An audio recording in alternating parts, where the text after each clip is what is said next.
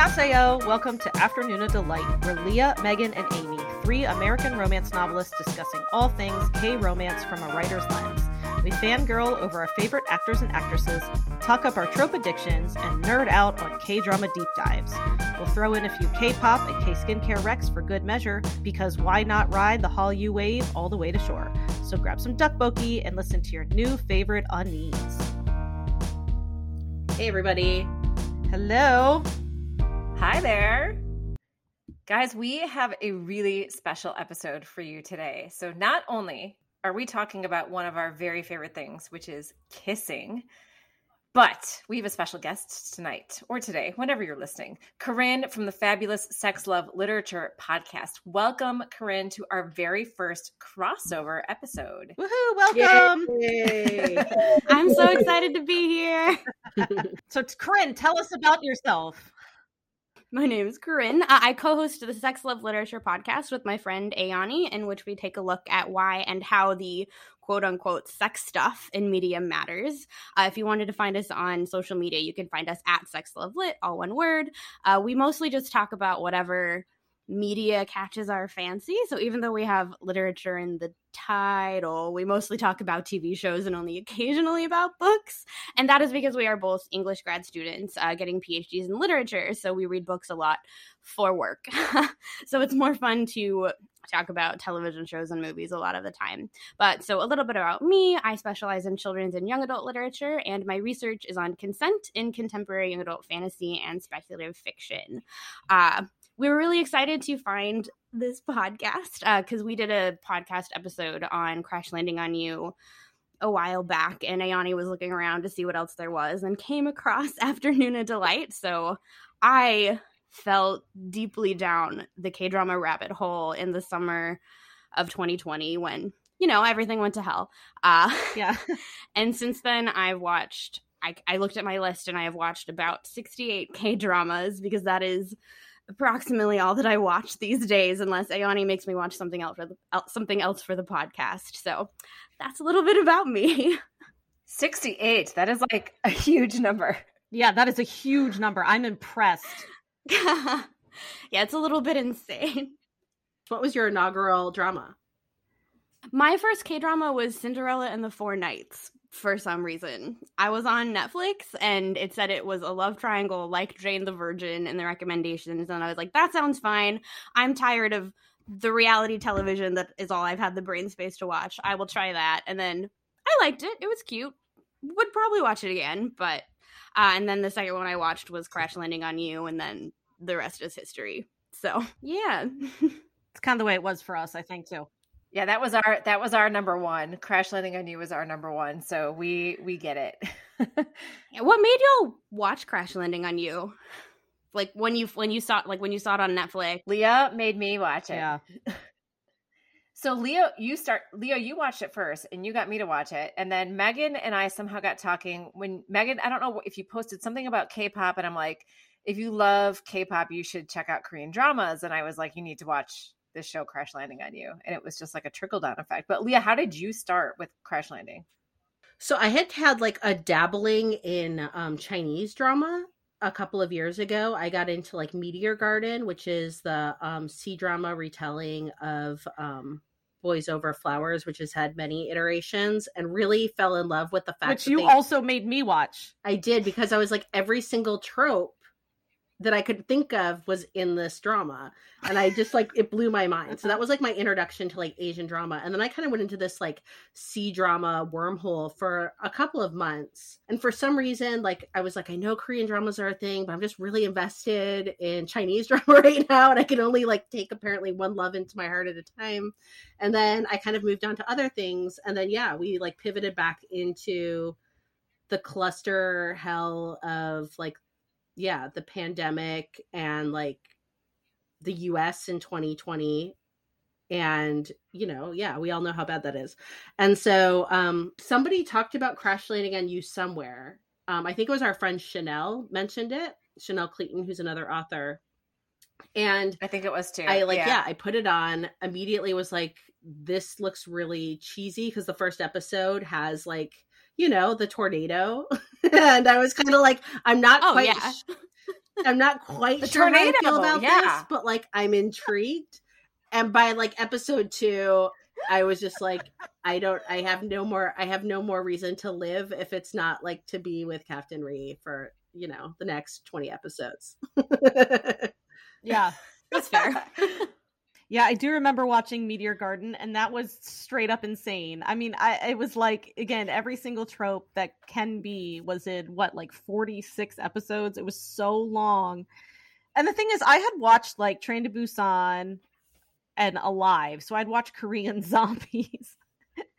And then, obviously, Meteor Garden. But yeah, I got into K-pop really heavily, and that's when you guys were like, okay, well, if you like K-pop, you got to just go all in. And I did. And I have not seen the light of day since. You truly have not. It's bad. Here we are making friends like across, you know, literally across the country and across the globe. Like I feel like it's been I think after this like period, and we're still in it, frankly, that's been like very disconnecting in so many ways.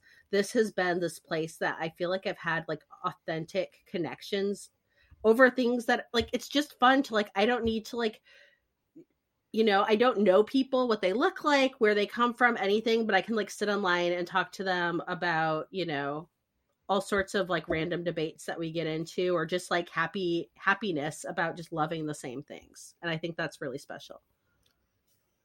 It's so true, because we can just be like, oh, remember the motorcycle scene with Captain Ree? Like, I don't care what country you're from. Like, Everybody. Yeah, everyone knows everybody it, knows and that. they're all going to get excited. It's like, it's almost like this like uniting force because of the widespreadness of K-dramas. So I want to give like a quick little story of how I think this is fun. So one of our listeners has been, you know, was supporting me through watching Reply 1988, which is a very difficult drama. Corinne, I don't know if you've seen it, but Megan and...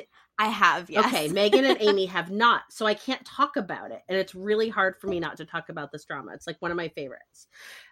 Yeah, and that's so hard. I've been sitting on this drama, and I have like, a listener that like knows about this drama. And so anyway, she recommended that I started to play Go, like on an app. And so I have been, and it's been really fun for me. And I am horrifically bad. Like I actually do have like a learning disability, dyscalculia, which means that I have like bad spatial awareness essentially. And so Go, I suck at horribly. And so we played a game. I played a game with this person who I've never met. It was super fun. She very badly beat me, and that was fine. Like I don't care. I just enjoy playing it. However, then my husband started playing it, and he beat me so badly. Like it was astounding how quickly and horribly he beat me. Like maybe other people have been polite, like he wasn't polite, and he just like literally cleaned me up. And he played the game like 3 times. So now this listener is very interested in like, is my husband like a Go savant, or like is it just that I'm that bad? So I was like, I think you guys should play each other and like see how that like all pans out.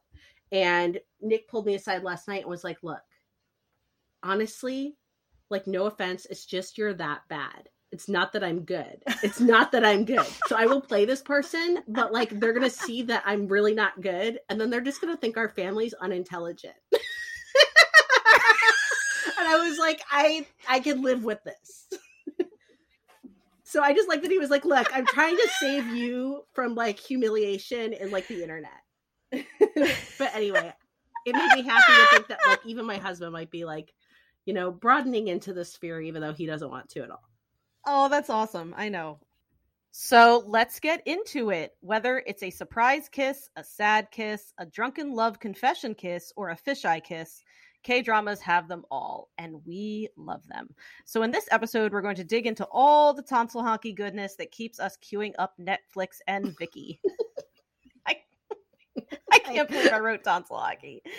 I can't believe you did either. But first, especially because of our guest today, we want to talk a little bit about romance and why it matters. Romance novels are a billion-dollar industry, accounting for 23% of the overall fiction market.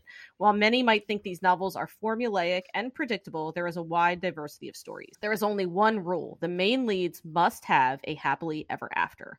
Romance novels provide us with a safety net. We can read conflicts, trials, and tribulations while knowing that in the end, the rifts will be healed. And as romance authors, we can attest that it is not always easy to write a happily ever after. So, what do you all love most about the romance genre? As a reader, I love knowing that I'll get a satisfying happily ever after. And as a writer, I love the challenge. I don't know if readers, especially romance naysayers, appreciate the fact that when you already know how a book is going to end, you need a pretty fantastic story to keep you hooked in reading when basically the end is a spoiler. So like if you already know the ending, what you're really here for as a reader is the journey. And if the journey is executed well, then the writer has done their job. Not to toot our own horns, though I'm gonna, but I think that you have to be a pretty skilled writer to pull this off. So go us and all the other romance writers out there. Leah, how about you? What do you think?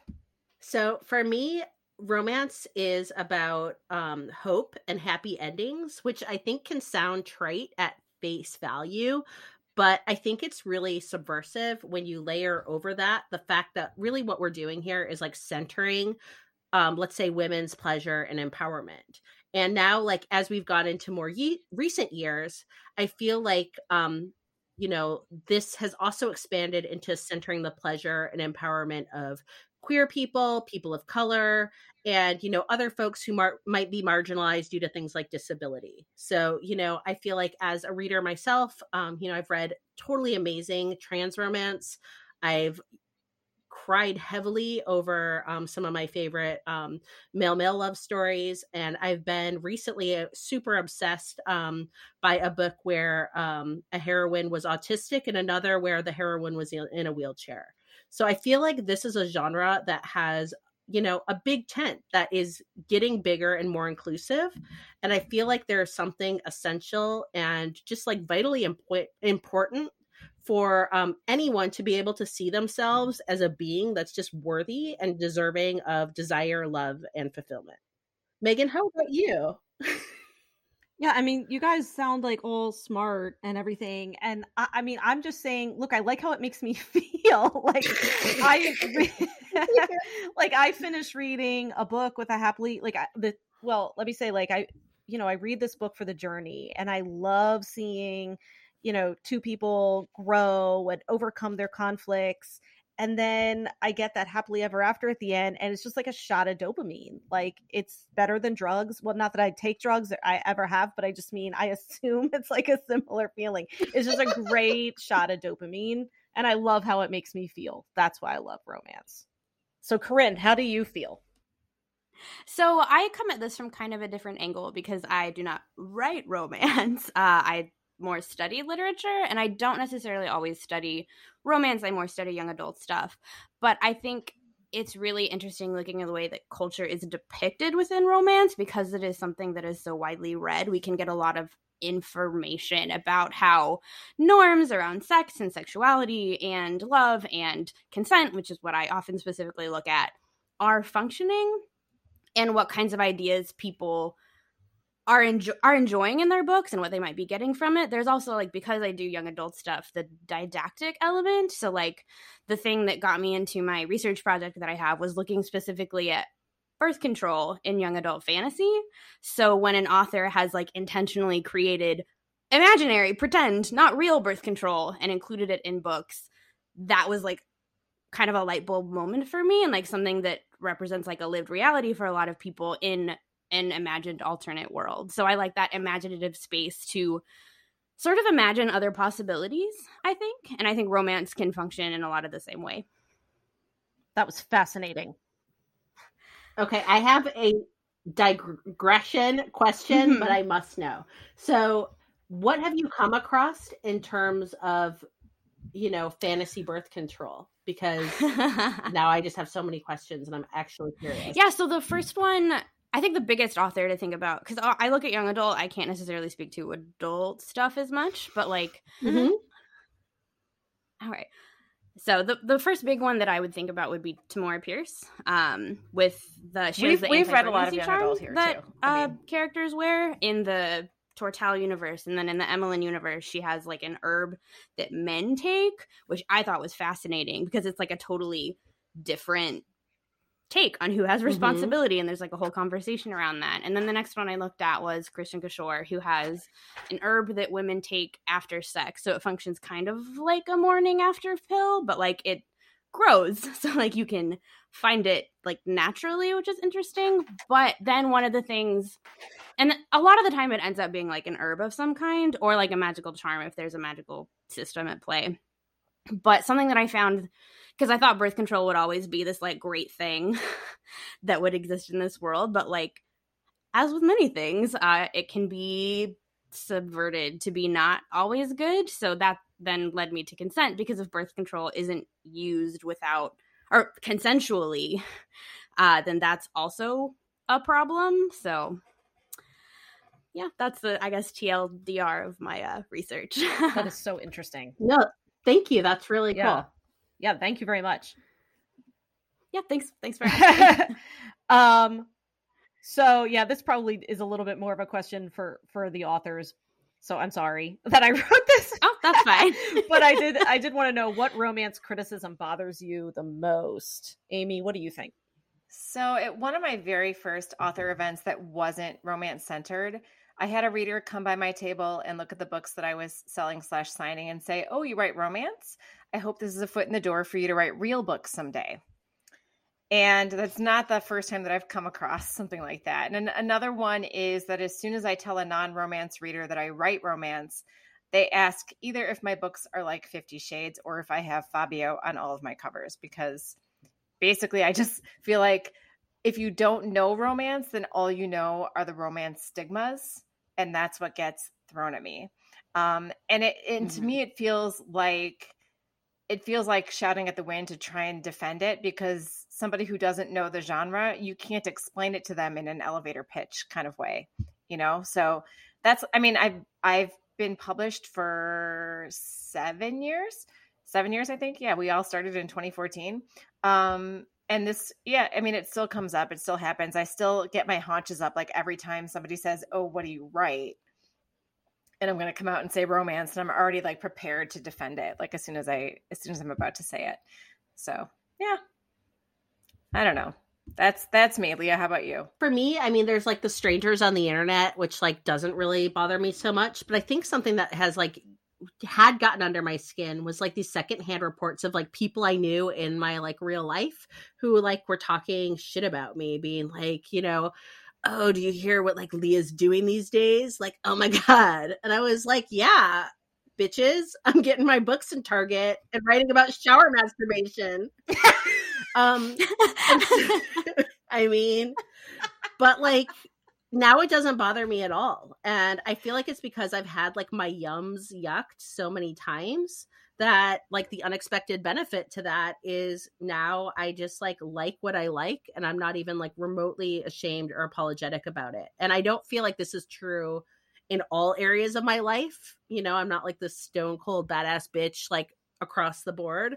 But when it comes to really having a solid appreciation for commercial fiction, and in particular the romance genre, like, yeah, I like it.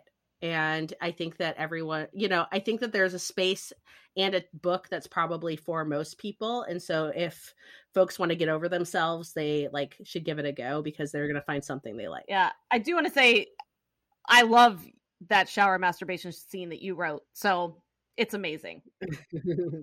So I guess I'll just echo both of you, because I've had very similar experiences. I do want to give an anecdote, because this kind of was just a good example of how, I don't know, people just view romance. So not to get like too technical, but so about insurance, because that's a boring topic, but I swear I'm bringing it back around. Yeah, I know. My brother is my insurance agent. Okay. So, and like, he's actually pretty proud of what I do, but I feel like when he tells other people, he has to be a little bit derisive. Is that the word I'm looking for? Like, he has to be like a little critical. Maybe I'll just say that. So I feel like when he talks to other people, he has to be like a little critical. So, but I mean, I think he's proud of me. I know he's proud of me, but you know what I'm saying. So anyway, So my husband and I have, a home and auto insurance policy, and my brother's like, you really need an umbrella policy. So what that is, it's like this policy that kind of sits over everything, and it's liability, and basically if, I don't know, we would get sued, it would protect us now that we have a new house and all that kind of stuff. And so, and I used to work for my brother, so I know how it works. You have to fill out what you do for a living. So of course my husband's boring, and he's a software engineer, and I'm an author. And so I get this call from my brother, and he's like, since you write porn, the umbrella company won't cover you. And I literally just I just paused, and I go, I'm not gonna say my brother's name, but I was like, did you tell them I write porn? I literally was like, do not tell me that you told, nothing's wrong with sex work or whatever, go ahead, but that's not what I'm doing. And I was like, did you actually say that? And he's like, he laughed, and he's like, no, it's just, you're an author, any author, which I did know that. And then I was like, oh, you're right, they won't cover any authors. We had to get some special policy that of course was $100 more just because I'm an author. But the whole point was, I was like, can you not do that? Why would you call me and say that? And it's not what I do, God, get it from your, it's I even get that from my family. I get it enough from other people, but then he has to be a butthead about it. But whatever, brothers. Thanks for listening to my anecdote about insurance. Thanks for coming to my romance TED Talk about my brother. I will be Googling umbrella insurance policies because I don't know what that means. I don't either. I don't either, Leah. I don't think I have that. So, well, it's not sexy, so I'm not going to talk about it. No, we're not gonna delve into insurance on this one. No one so yeah, I'll save my questions on that for another time. But okay. I think as just somebody who might not be actively writing genre fiction, but obviously consumes it from time to time. Maybe do you have anything to weigh in on the topic as a whole, just from liking things, and yeah. So I think something that kind of I think about a lot as someone who specializes not only in children's young adult literature, which people within the academy look down on a lot as it must be too simple, there must not be anything going on there. There's also genre fiction within that I specialize in, and I think which is young adult fantasy is largely read by young women, and I think there's a tendency to be oh, if it's for girls, particularly teenage girls, but for adult women it must be stupid and to just automatically dismiss it. And I think that's kind of just structurally at play in the way people view things. And then even if women are dismissing romance as a genre, it's just this sort of anticipatory, I don't want you to think I'm stupid, so I must draw a boundary between me and this thing even if I secretly enjoy it. So yeah, I get that a lot when I say I studied it's not exactly the same, but when I say I studied children's literature, people are like, oh, so you write kids books? And it's nope, I do not do that. I do not write creatively. That is not a thing that I do. And then when I'm oh, and then I studied consent, they're like, oh, that's interesting. But I have to do that next step of but the subject I'm doing is interesting for people then to buy it. So it's just always this assumption that I have to prove the worth of what I'm doing to someone because they're not going to automatically accept that it's smart. Mm-hmm. Totally. And I love that you bring up, I love that you bring that up because I was a high school English teacher for 13 years, and then I was a high school librarian for 6 years. Now I'm in my second year as an elementary school librarian. And I can tell you that of all the books that I've read, I would say 90% of them are young adult. And it's not because I taught those students, even though it did help me connect with them. It is because it is good work and I enjoy it. And I'm not ashamed to say that, I'm a woman in my 40s and I read, teen fantasy or whatever, because there's some good shit out there, and good writing is good writing. And it doesn't matter who your intended audience is, that if you read a book and you enjoy the story, it's good writing. It doesn't matter. So I love that you're doing that. I hate that you have to tack on the consent thing to get people interested, but I still love that you're doing that.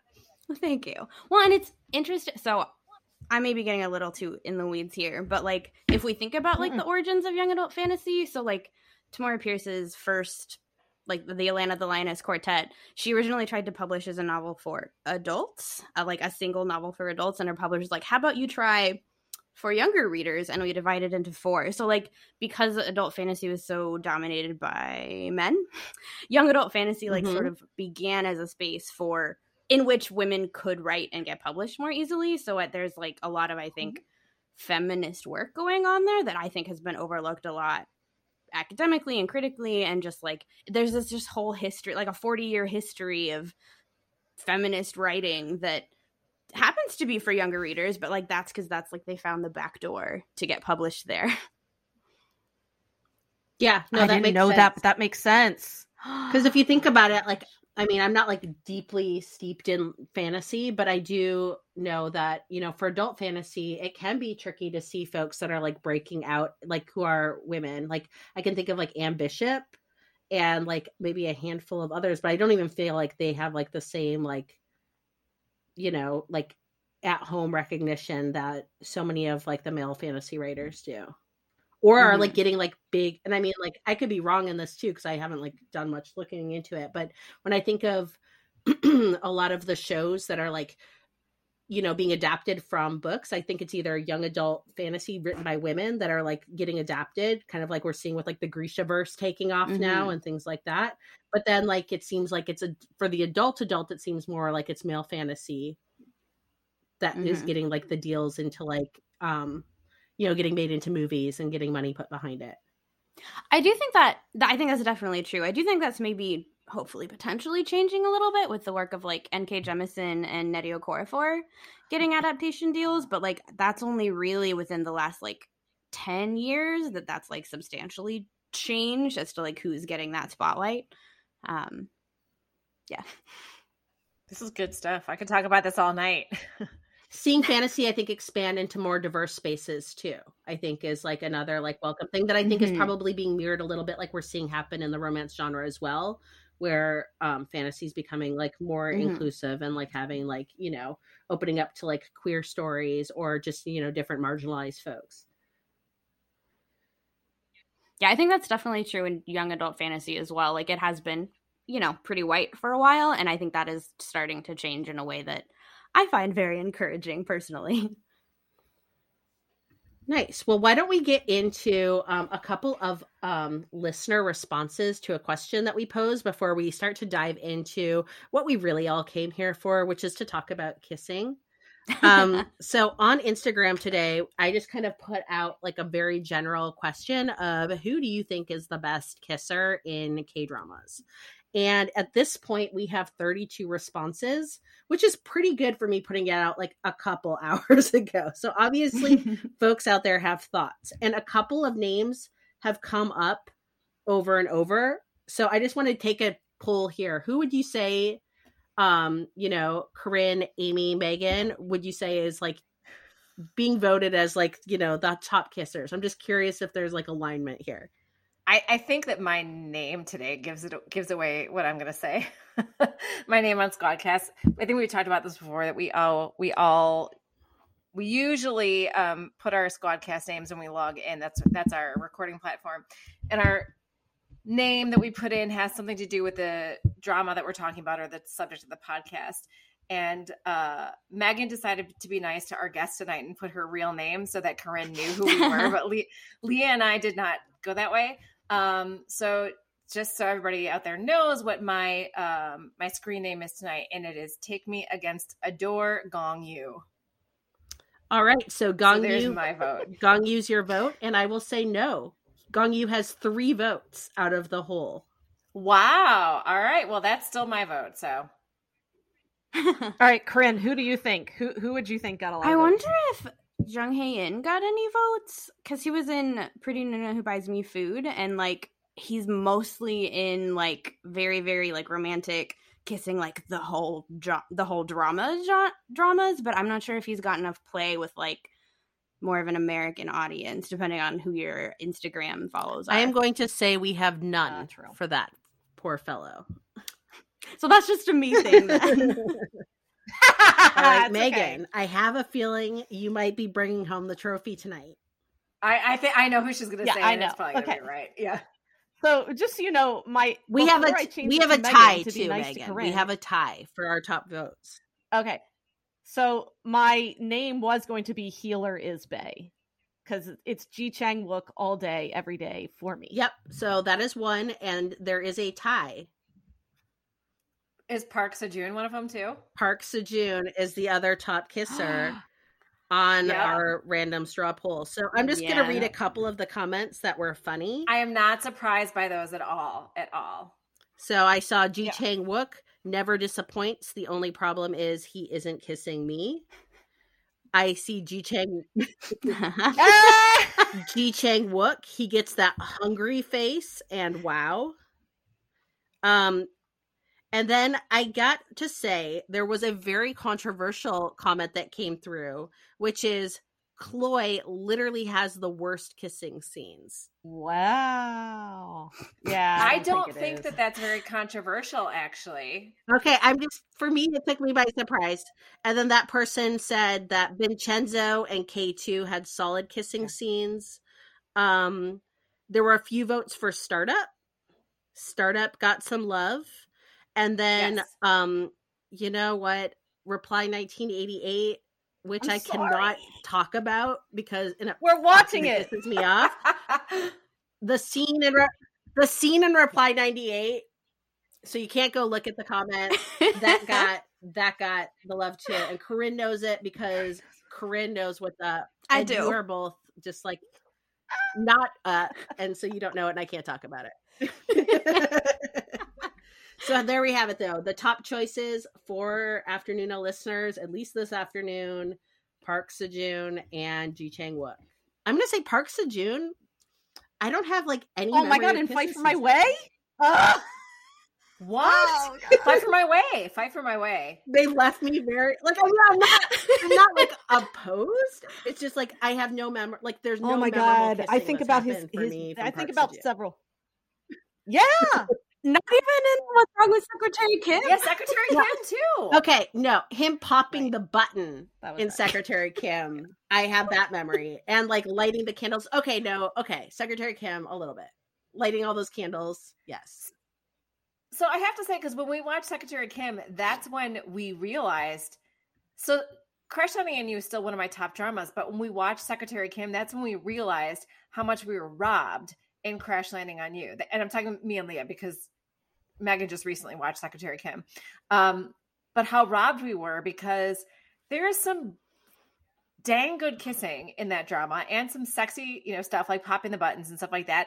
And then we have Crash Landing on You, where it is the chastest of the chastest of the chaste. And these are grown ass adult people, like in their mid to late 30s, who never even give a hint of sharing a bed. Yes. Okay. Yes. And we'll get to this. I know, but that's what I'm saying. I'm not surprised at all. I gotta say this one thing though, because it's making me like hurt inside that somebody, and that you validated this idea that Chloe has the worst kissing scenes. When she steps over the boundary to go home. Oh, that's amazing. It's amazing. Grabs her and is like, "What won't hurt?" That's like in his handcuff.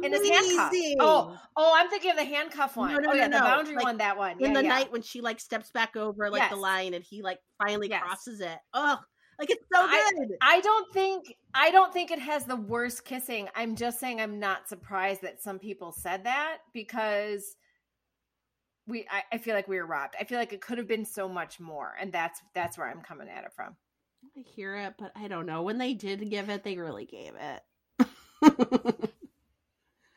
It was emotional kissing. It was never sexy kissing. It was very cinematic, I think. Like the scenes where they kissed, it was very it was very cinematic. And it was always very earned by the narrative, but it was never like casual. Yes.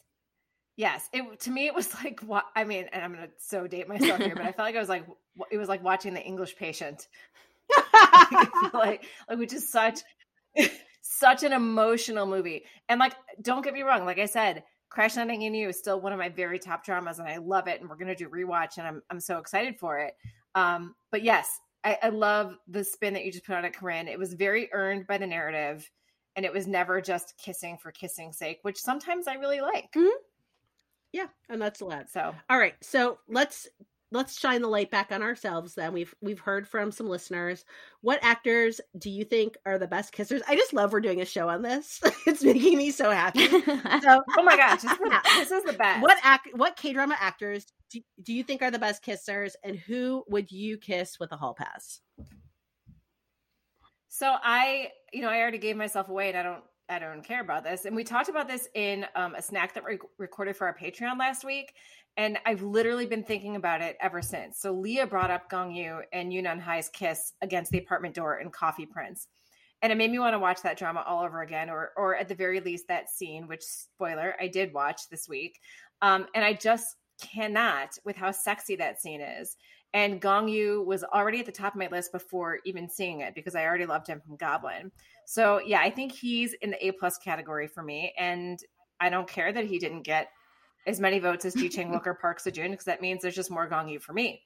And I'm single, so I don't need no hall pass. He's all mine. And I'll also take Lee Joon-gi and Lee Min-ho, but Lee Min-ho has to be dressed as the king. Lee Gong. Thank you. Do you need him in like his white military outfit? Yes. Okay. Yes. White military mixing rice with his hands for me. Yes.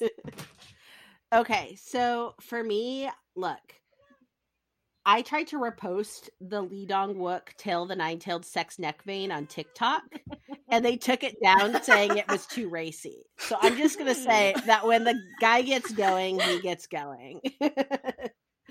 And I remember like, this was like a long ago podcast where like Megan went on this like rapturous thing of like, oh, I don't want to kiss Lee Dong-wook because I'm such a happily married woman, but I would love to like survey the many women who have kissed him just to like get the play-by-play of like how he gets his neck into it and like the angles of his jaw. And, you know, fair. I don't know if I'm even that moral. I think I would just be like, you know what? I'll go to confession tomorrow. And my whole... Wait, go ahead. What? No, I was just going to ask, when you tried to repost the sex neck vein on TikTok, could you tell it was a neck? I mean, it does look like a baby arm. I'm not going to lie. Did TikTok think it was a dick? Yeah, did TikTok think it was a dick? No. That's what I'm getting at. It pulls back and shows him just like ravaging her on the bed. Corinne, do you know about the sex neck vein on Until the Nine-Tailed? Because I'm obsessed with it. I've heard y'all talk about it, but I haven't seen that one yet.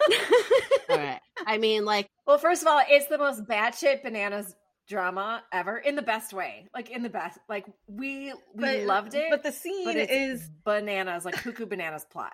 So, just so you know. It doesn't hold up. It doesn't hold up at all, and it doesn't matter because Lee Dong-wook like has a baby arm. He's kissing the lead, and this neck vein is just like... I mean, he was putting everything into that kiss. Like, talk about method acting or something. Like, this vein was like 2 inches from his neck. It was crazy. I remember I like rewound it. I'm like, is that a vein? What is... It's so great. It's so great. It's legit amazing. And for me, my hall pass is easy. I feel like, yes, I am a dirty Ajuma about this, but it's forever and always Kang Ha-neul for me. And I don't think he has had yet a moment to really show what I think he's capable of in terms of kissing. He's had kissing scenes, but I think none that have like lit the fire that I think he has inside. Especially with that gigantic mouth. Oh my God, you know it. Thank you. There's so much he can do with that mouth. I want to see I want him to open it up like a Pez dispenser and just like inhale. Wrong.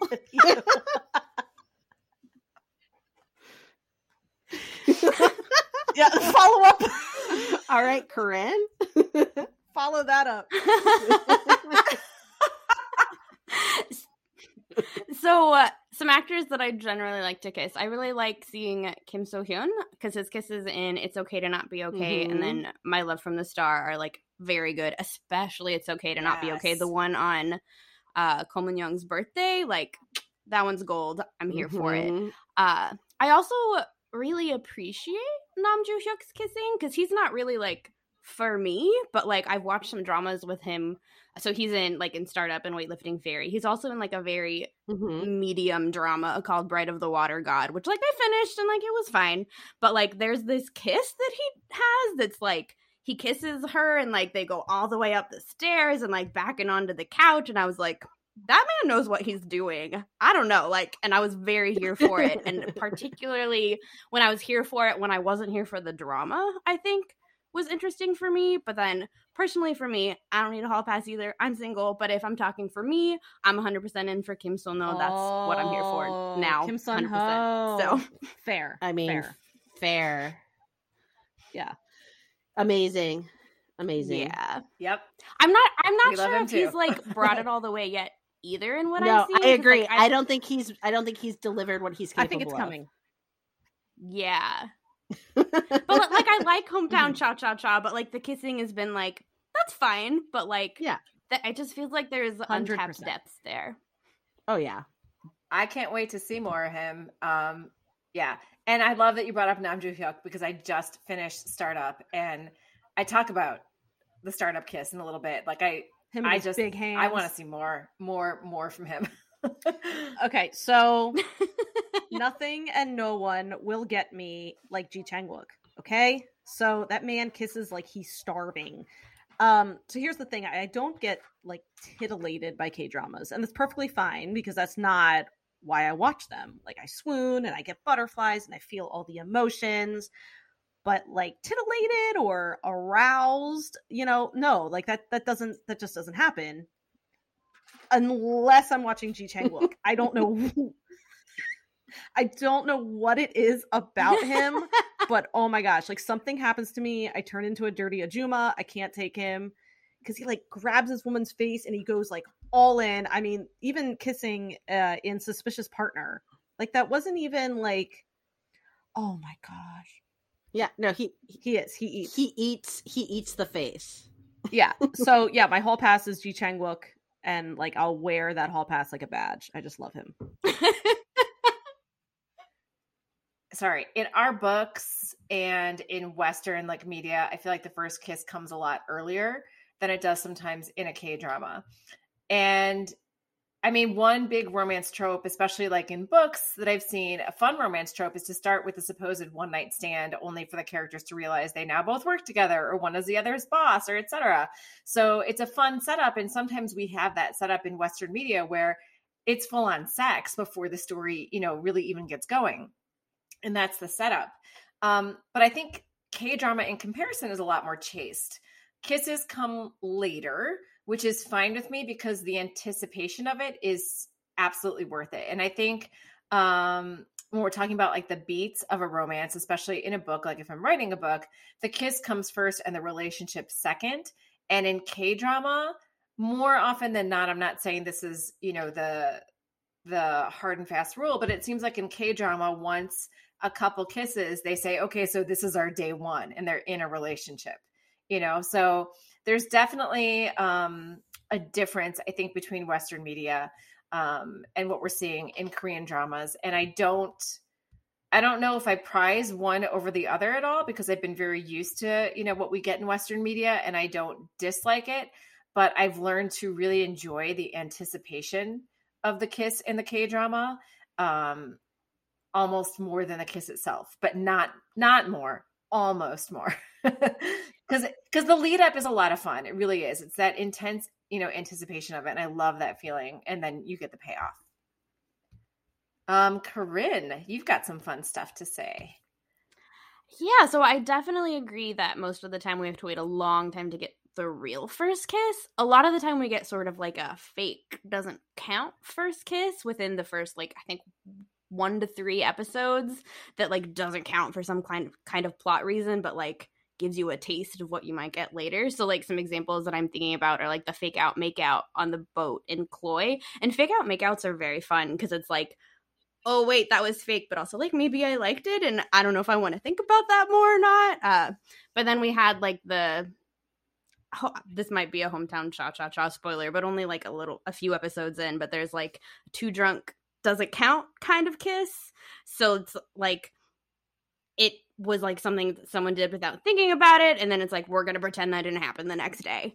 And then there's like in the fantasy realm, and I'm thinking here of Korean Odyssey, a kiss is used to like set a spell in place to function. So like it's a plot reason to make them kiss, but it's not like a real relationship kiss. And then also sometimes they just like, this doesn't happen very often, but like occasionally they'll like hook up in the first 2 episodes. Like there's a one night stand that starts the beginning of Search WWW that like I was extremely here for. So, but like when that happens, it's an exception and not the rule, I think. But like because that happens that way, then they like have to like press pause and then wait a long time until they like really kiss when they're really in a relationship. Like there has to be a bunch of rewinding to make that work.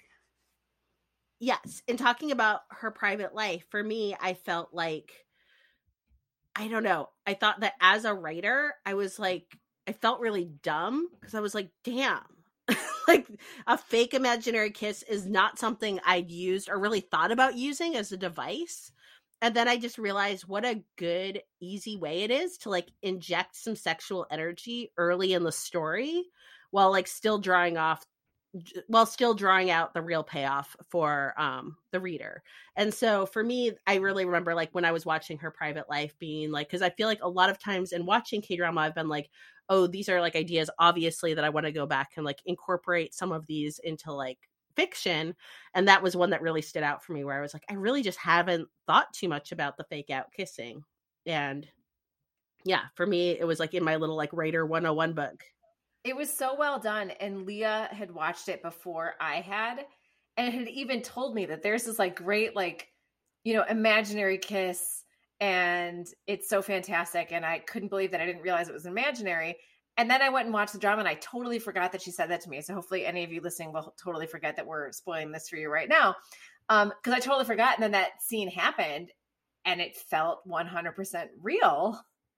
And then it wasn't. And it was genius. Always like with the fake kissing kinds of things, they always use them in the like on the next episode clips and like make it look like it's real, and they're absolutely cheating, but I also fall for it every time. So look at me in my past response leading into the next question without even realizing it. So for sure, I think that the K-drama kiss, especially when I first started watching, is basically everything. Like I'm on the edge of my seat in agonizing anticipation, waiting for it. Whereas in Western entertainment, like I stated in like the previous question, the story might start with a kiss or even sex. So I think through a K-drama, I found that the anticipation of the kiss and then the kiss finally happening is sometimes for me more rewarding than if it happens early and often. Like there may only be 2 kisses in 16 episodes of a K-drama.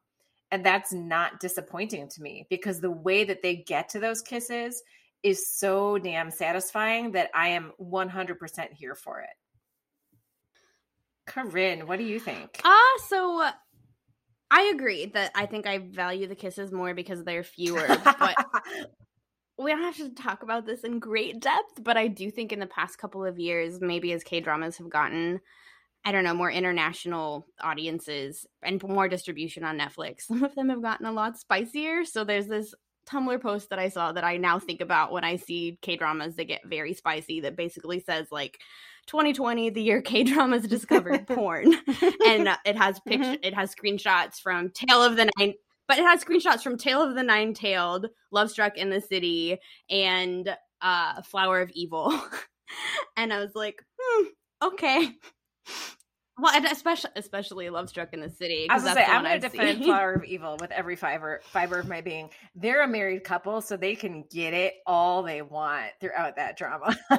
No, I mean, I'm kidding. I'm not objecting. Like being like, you know, the year K-drama discovered, you know, porn or whatever. Like, I think it's funny that was one of the examples. But they were, I mean, it was one of you, like Leah or Megan, that found like an interview about it where they were talking about how people thought it was unrealistic the way that how amorous they were as a married couple. Yeah, but it was I in an was inner like, like hey, they were in a I'm all variety there. show and they were joking, like the hosts were joking, being like, you know, obviously the most like outlandish part of this like story being fiction is the fact that like these folks have been married for like 6 or 7 or 10 years and like can't keep their hands off of each other. And I was like, from where I sit, that checks out.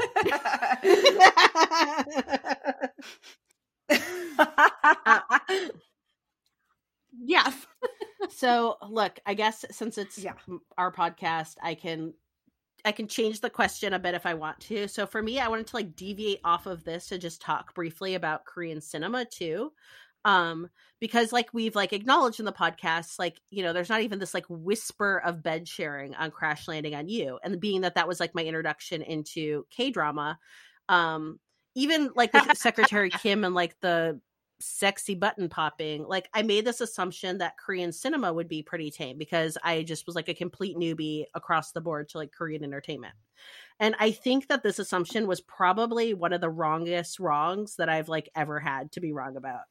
And I will say that like since I've like begun to like check out more Korean cinema too, I'd say that I have seen like some of the most sexually explicit and erotic sex scenes ever, just hands down. So for example, The Handmaiden, which Amy and Megan haven't watched, even though I've told them to a lot.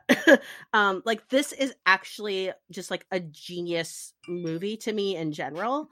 But like the heroine in it, who is also the heroine in Mr. Sunshine, like in Mr. Sunshine, spoiler, like she doesn't even like kiss in Mr. Sunshine. And yet we go into The Handmaiden and there's like close up between the legs shot sapphic lovemaking that like for me through like my cis het gaze felt like it centered female pleasure and was just visually amazing. And like also, since we're in this like conversation where we've been talking a little bit about books and dramas, I wanted to also talk about another film that I haven't seen yet, but I do want to, because look, this is just like my thing, is there's this 1999 Korean film called Lies, and it depicts an actual, like it has actual penetrative sex in the film. And like, so the characters just like are fucking. And like actually, like I know what I'm, you know what I'm saying? Like they're not pretending. Okay. Are they? There's like something. Yeah, it's not inserted fake. It's into. Real. Yeah, but like, Yes. Is it porn? No. Penetration. Is it penetrative Yeah. sex actually and not simulated? Yes. And the novel, which is also like about a sadomasochistic relationship between an 18-year-old schoolgirl and a 38-year-old sculptor. And look, Corinne, I'm sure like your consensual head may be blowing on this, so just like don't judge me here. But like the book is called Try Lying to Me, and the author Jang Jung-il was actually imprisoned for writing this book on the grounds of pornography. So I thought that was really interesting as well. So What? sorry for that little digression. No, that's interesting. Yeah, something that also makes me think of is maybe the conventions of depicting sex depending on the genre within K-drama, because like so if we think about Squid Game, which I've only seen like the first 4 episodes of, but the most explicit sex I've seen in a K-drama was somehow in Squid Game. Yes. Which I was watching with my parents, and even though I'm like fully grown, that was like not something that I enjoyed watching with my parents. But like Fair. if because like it's uncomfortable sex and it's supposed to be, so like they're not romanticizing it the way that it would be in like a rom-com or like a romance or a romantic melodrama, so they can maybe show more because like maybe they're not concerned about like viewers wanting to emulate that. Yeah, no, very I fair. don't know. I would not have wanted to watch that scene with my parents.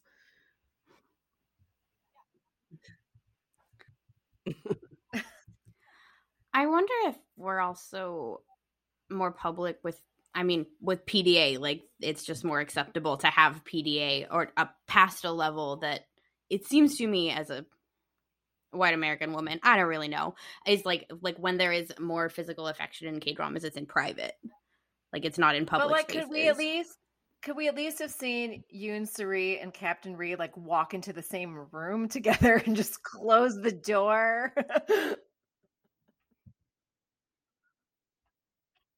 So, like I said, I've been talking about the Coffee Prince Up Against the Door kiss, and I'll talk about that until, my last breath. But because I'm head over heels for Startup right now, and I just finished it last night, and Corinne already brought up our hero from Startup, Nam Joo Hyuk, and our heroine is Bae Suzy. So I'm going to talk about the Namdo-san and Sadalmi's their first kiss, because I was not expecting it from my little earnest but inexperienced Namdo-san.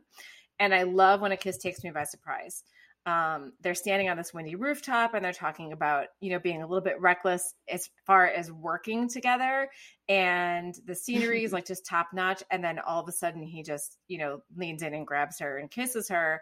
And it's coming, it's coming from the setup, but it's still surprising. At least it was for me, because it was like this leap for his character, I think, in taking initiative. And not just, in the workplace, but in his relationship with Dalmi. And it was a very bold move for him, especially when we're still in the part of the story where he's lying about who he was in the past, and, and she's trusting him. So yeah, to me, that was it definitely was part of the plot. It was a big shift, and it was a big shift in his character. And he has just such great growth and such a fantastic arc. And I just love that little tiny peek into the man that Namdo-san's going to become. And it's a fantastic kiss. So I love Namdo-san as a character. We're going to talk about Startup, I think, next week. And boy, there's a lot to say there. But for me, this was one of those examples where romance is really deeply personal, because this kiss, that rooftop kiss, honestly left me meh, it was fine. But that's fine. Because I'm also going to talk about one of my kisses that I think is amazing. And apparently Megan's meh, it's fine. So here we go. So is this the one that Megan didn't remember? I don't even know. Is this the one that Megan, you didn't remember when we first talked about it? Okay. So Megan's famous for thinking that this, the main. I know. See, I'm really famous for I'm famous. That sounds very conceited. I just mean on the podcast, I've said repeatedly, I actually don't give a crap about the age gap. In fact, they have her in a schoolgirl bow tie the whole drama. I couldn't get her out of those goddamn clothes, put her in a jeans and a sweater. I could not deal with a schoolgirl bow tie. It is a big point of contention, though. Drove me nuts. I was get her out of that so that she looks not 15, and then maybe I can handle this. But for me, that's my deal. But we can. Yeah, it's a big point of contention. And for me, I thought I think there's lots of really good kissing in Goblin, but for me, the I miss you Goblin kiss, when Untek is in Quebec and gets her memories back and runs with the arm flail basically to the cutest little Christmas shop on the planet, and grabs the cutest little log candle outside and blows it out to summon him, and then just stands there scream crying, I miss you. And then in the middle of her freak out flail, we just see Gong Yu grab her and pull her in. I just don't compute in my body or brain that Megan can watch that and not feel that romance. But that's okay. I mean, I respect it. I just don't understand it. So it's my top drama. So I will never argue with you there. I love that kiss. Oh, I was just gonna say, Goblin is one I feel kind of weird about, because I was super into it when I was watching it, but then the further removed I got, because I study consent, and I thought about the age gap stuff. I know it's very boring, but it's more because the ages of the actors that I was fair. I don't know. I really like this, but I feel weird about liking it. So, sorry for a dose of realism there. No, it's fine. I mean, look, this is where I now have the ironclad look. I just like what I like, and if it's problematic, we talk a lot about what's problematic in real life and that we wouldn't condone, and then what's problematic in K-drama, where I'm yeah, bring it, and layer it and pour it all over me. Right. I feel you get a pass with you get a little bit more of a pass with fantasy, because yes, it's Gong Yu playing Kim Shin, but in that reality, he's almost 1,000 years old. So it's going to be icky no matter who he's with, because there's a ginormous age difference. So I think you get away with a little bit more when you do have a fantasy type character. Yeah, I mean, I'm not going to come for Goblin. So yeah. it's I err on preferring it.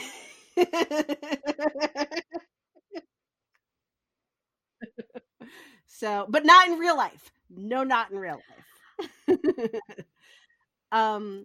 It's going long. Okay, so another one too that I just need to like give like a very big shout out to is In Hospital Playlist, which Megan hasn't watched. God damn it! So like I can't give all the context.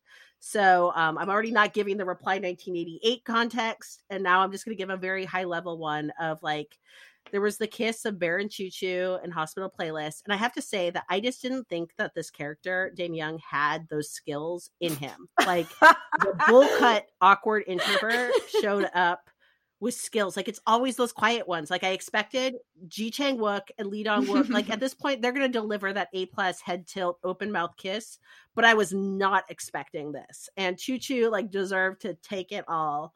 And I don't want to make Amy mad, so I'm not going to pluck the low-hanging fruit of acknowledging that he's also an OBGYN, so clearly knows his way around female anatomy. But I just did. So, surprise, surprise, I'm going with the Ji Chang Wook kiss. Who is surprised?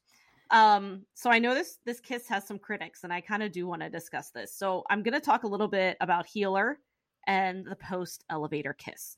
So let me set it up just a little. The heroine, Shay Young, has been in contact with Healer, but they've never met face to face. Every time her eyes are covered, he has to keep his identity a secret. And she has asked to touch him, and her fingers have like just barely brushed his black leather jacket. But Healer is a damaged man. So until the elevator rescue, which is epic, that's when Healer is a damaged man.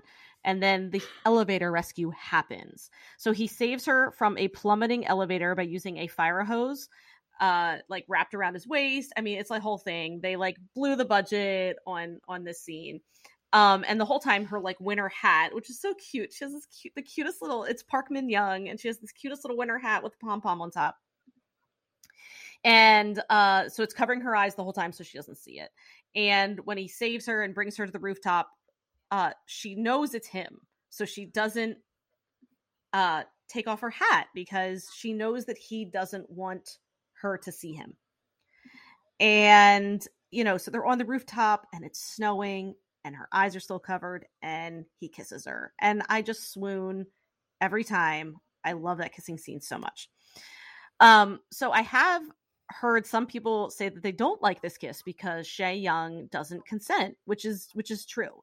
He doesn't ask if he can kiss her and she doesn't say yes. Mm-hmm. And I guess a part of me felt like, damn it, as a viewer, like I consent. Like I consent to this Healer Shay Young kiss. There's been buildup.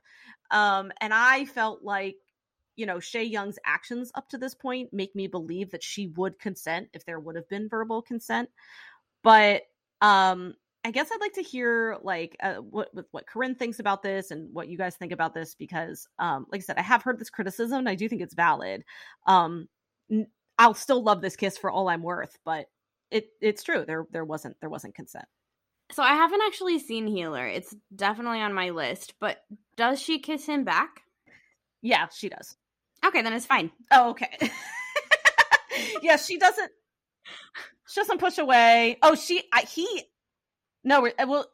doesn't he end the kiss first? He ends the kiss first. I think she wants him to keep kissing her, but he ends the kiss and like runs away. But I've heard people say, I think it was like on Twitter, which K-drama Twitter can sometimes be like a whole other beast, but they're like, she didn't consent. And like, again, I do think that's valid. Again, there was not explicit verbal consent. He leans in, he kisses her, but she does kiss him back. And like I said, she like had asked to touch him before. Like a lot of it just made me feel like if he would have been like, "Can I kiss you?"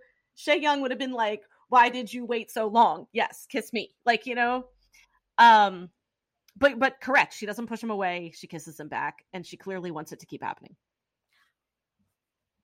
So this might be like my spicy hot academic take here, but the deeper I get into like sort of consent kinds of research, I kind of find verbal affirmative consent as the gold standard sometimes a little bit problematic, because the way that narrative started getting pushed was largely from university legal departments because it is a very measurable standard. And in fact, in a lot of studies, we understand body language just fine.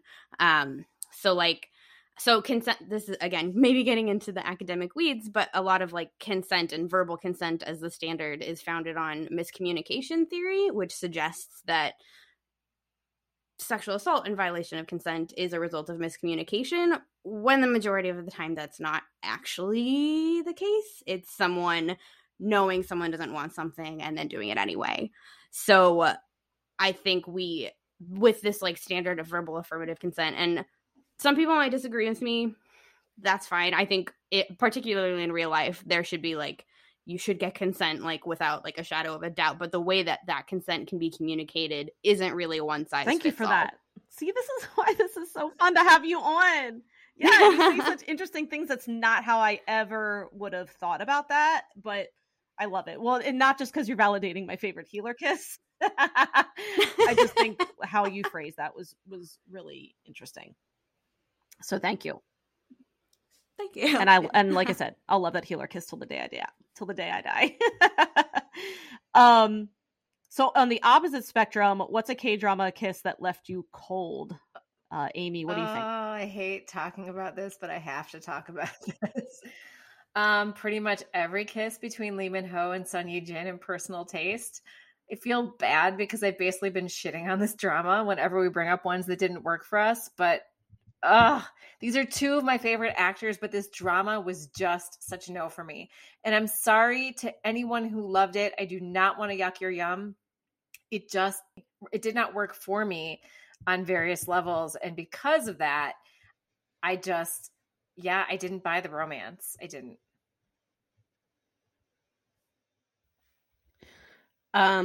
So for me, I don't want to talk about too much because neither of you have watched any of the replies. Leah's Corinne, I don't know if you've watched Reply 1994. Speaking of being derisive, Megan, when you brought up derisive earlier, Leah's throwing a lot of derisiveness at us tonight. Yeah, so much. Look, I'm not trying to be passive aggressive. I'm trying to be openly aggressive.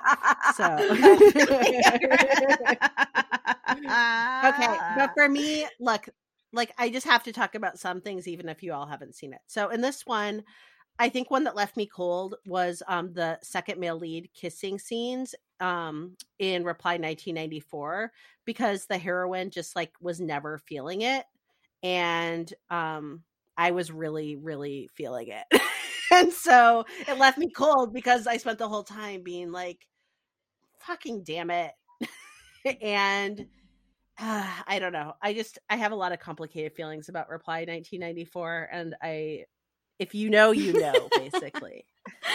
Yeah. So maybe building on that, I definitely get you, because I tend to have chronic second male lead syndrome, and that like I'm always more almost always more into the second male lead. And like, I get why the like leading lady picks the first male lead, and it's fine even if I don't understand. But the ones where the kisses don't work for me are ones where like I think she has actively made a mistake, she has made the wrong choice, it is the wrong thing. So if I'm not convinced by the narrative, then the kiss won't work for me.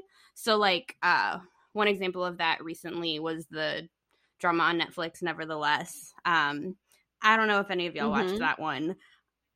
I haven't yet because people were so angry about it. Yeah, it kind of turned me off because the anger. It's a weird one because I, unlike most people, really, really liked it until the very last episode. So like, this will spoil it for you, but sorry. All right. So it's based on a webtoon, and it ends differently than the webtoon. People also have complicated feelings about the webtoon. I don't know, but so like the premise is that Yunnabi ends up sleeping with this fuckboy for like a long time.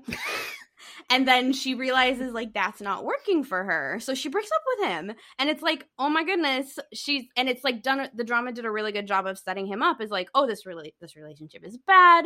She fell into it because she was in a bad place after like a previous bad relationship.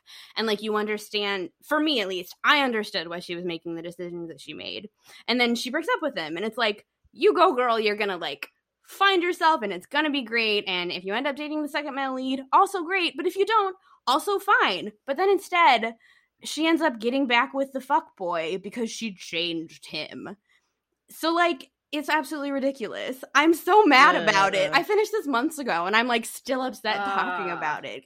So even though like it's so interesting because so he's played by Song Kang, who's like excellent. He's like having his year right now, but like their kisses earlier worked for me in a like this is like dangerous and she knows she's making a mistake kind of way, but also like it's pretty hot, so like I get it. Sometimes a girl just needs to have sex, but then like when they kissed at the end, I was like, this is ridiculous and I hate it and I'm mad that you did this. But side note, nevertheless, does have like a super cute girls love lesbian plot line that I think still made it worth watching for me in the end. But then maybe I will. So that, okay. I mean, that you can fast forward through maybe some of the stuff if you want to, but the girls love plotline is excellent. I was gonna say, thank you for that. Kind of dovetailing on that, and just going back to me not enjoying the kisses in personal taste. I should have mentioned the setup of that drama is the hero pretending to be gay to live in the heroine's apartment so that he can steal design ideas because he's entering an architecture contest. And that's not even the worst part of it, but like that's the setup. And for some reason I was like, I think this will still be okay because it's Lee Min-ho and Sun Yee-jin, and it was not okay. So yeah, just throwing that out there. I will cross that one off my list of things to watch then. Yeah. So I don't have like a specific kiss that left me cold. I just really hate surprise kisses, which is just this like bland meeting of the lips. Like there's no tongue. It's just this press of the lips, and they have like fish eyes. I hate that. There was even like a fisheye kiss, kind of this like weird surprise kiss between the second leads in Hometown Cha Cha Cha. That's not really like a spoiler, but it was, and I love them, but this kiss was just, I almost wish they didn't bother. Like I just don't bother with the kiss if you're just going to give me this weird, awkward, like press of the lips. Like I give my cat better kisses, you know? Ew. Like I kiss her toe beans better than that. There's glitter all over those. There's like shit stuck in there. Come on, Megan. No, there's not. She keeps it clean. She keeps it clean. I'm like dry puking right now. Oh god. I love when I further expose my crazy cat ladiness on the podcast. And I'm a crazy cat lady too, and I still have not gone as far as to kiss the toe beans. My daughter will I'll be working in my office and my daughter will bring in the kiss and just bring in the cat and just shove the cat's feet in my mouth. Like, look at how cute her feet are. And I'm like, they're great. Like, anyway, so what is a kissing scene that we wished existed but were robbed Can I be like a huge broken record here?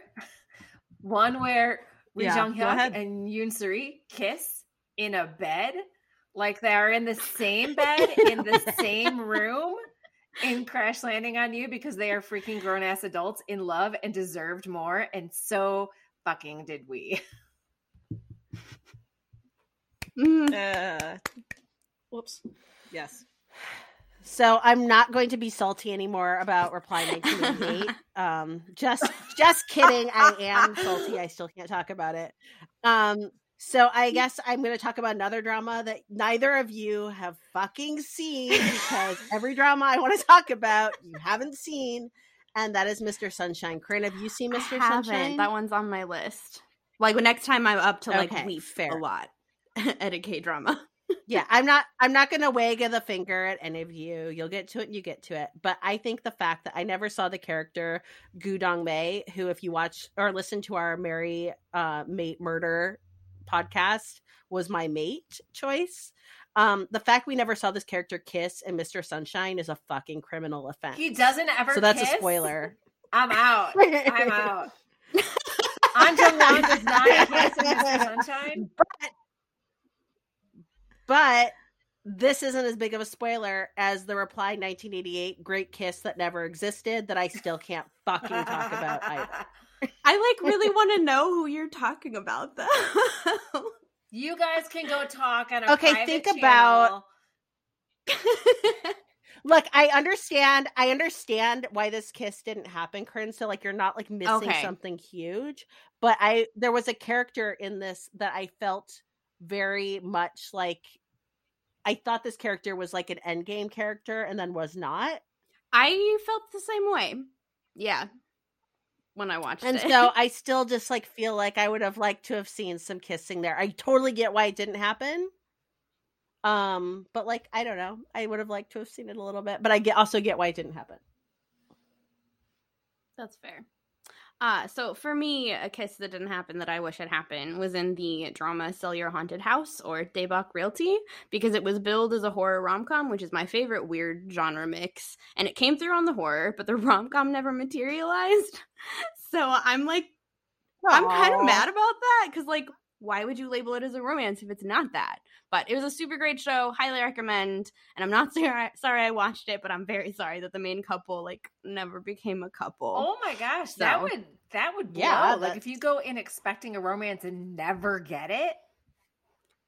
Well, like they had such a good setup too. So like I find horror rom-coms hilarious because they like use tropes in unexpected ways, and those genres should not work together. But like, so the main female lead is an exorcist, but like when she gets rid of ghosts, she like gets very cold and it uses a lot of energy. But then she finds this like medium who's like, normally mediums are like they're kind of mediocre, but this one that she finds, but like when they like hold hands or like touch each other, she doesn't lose like her energy and like gets back to normal much faster after she does an exorcism. So like they had a perfect setup for it and they did not use it, and I'm very mad.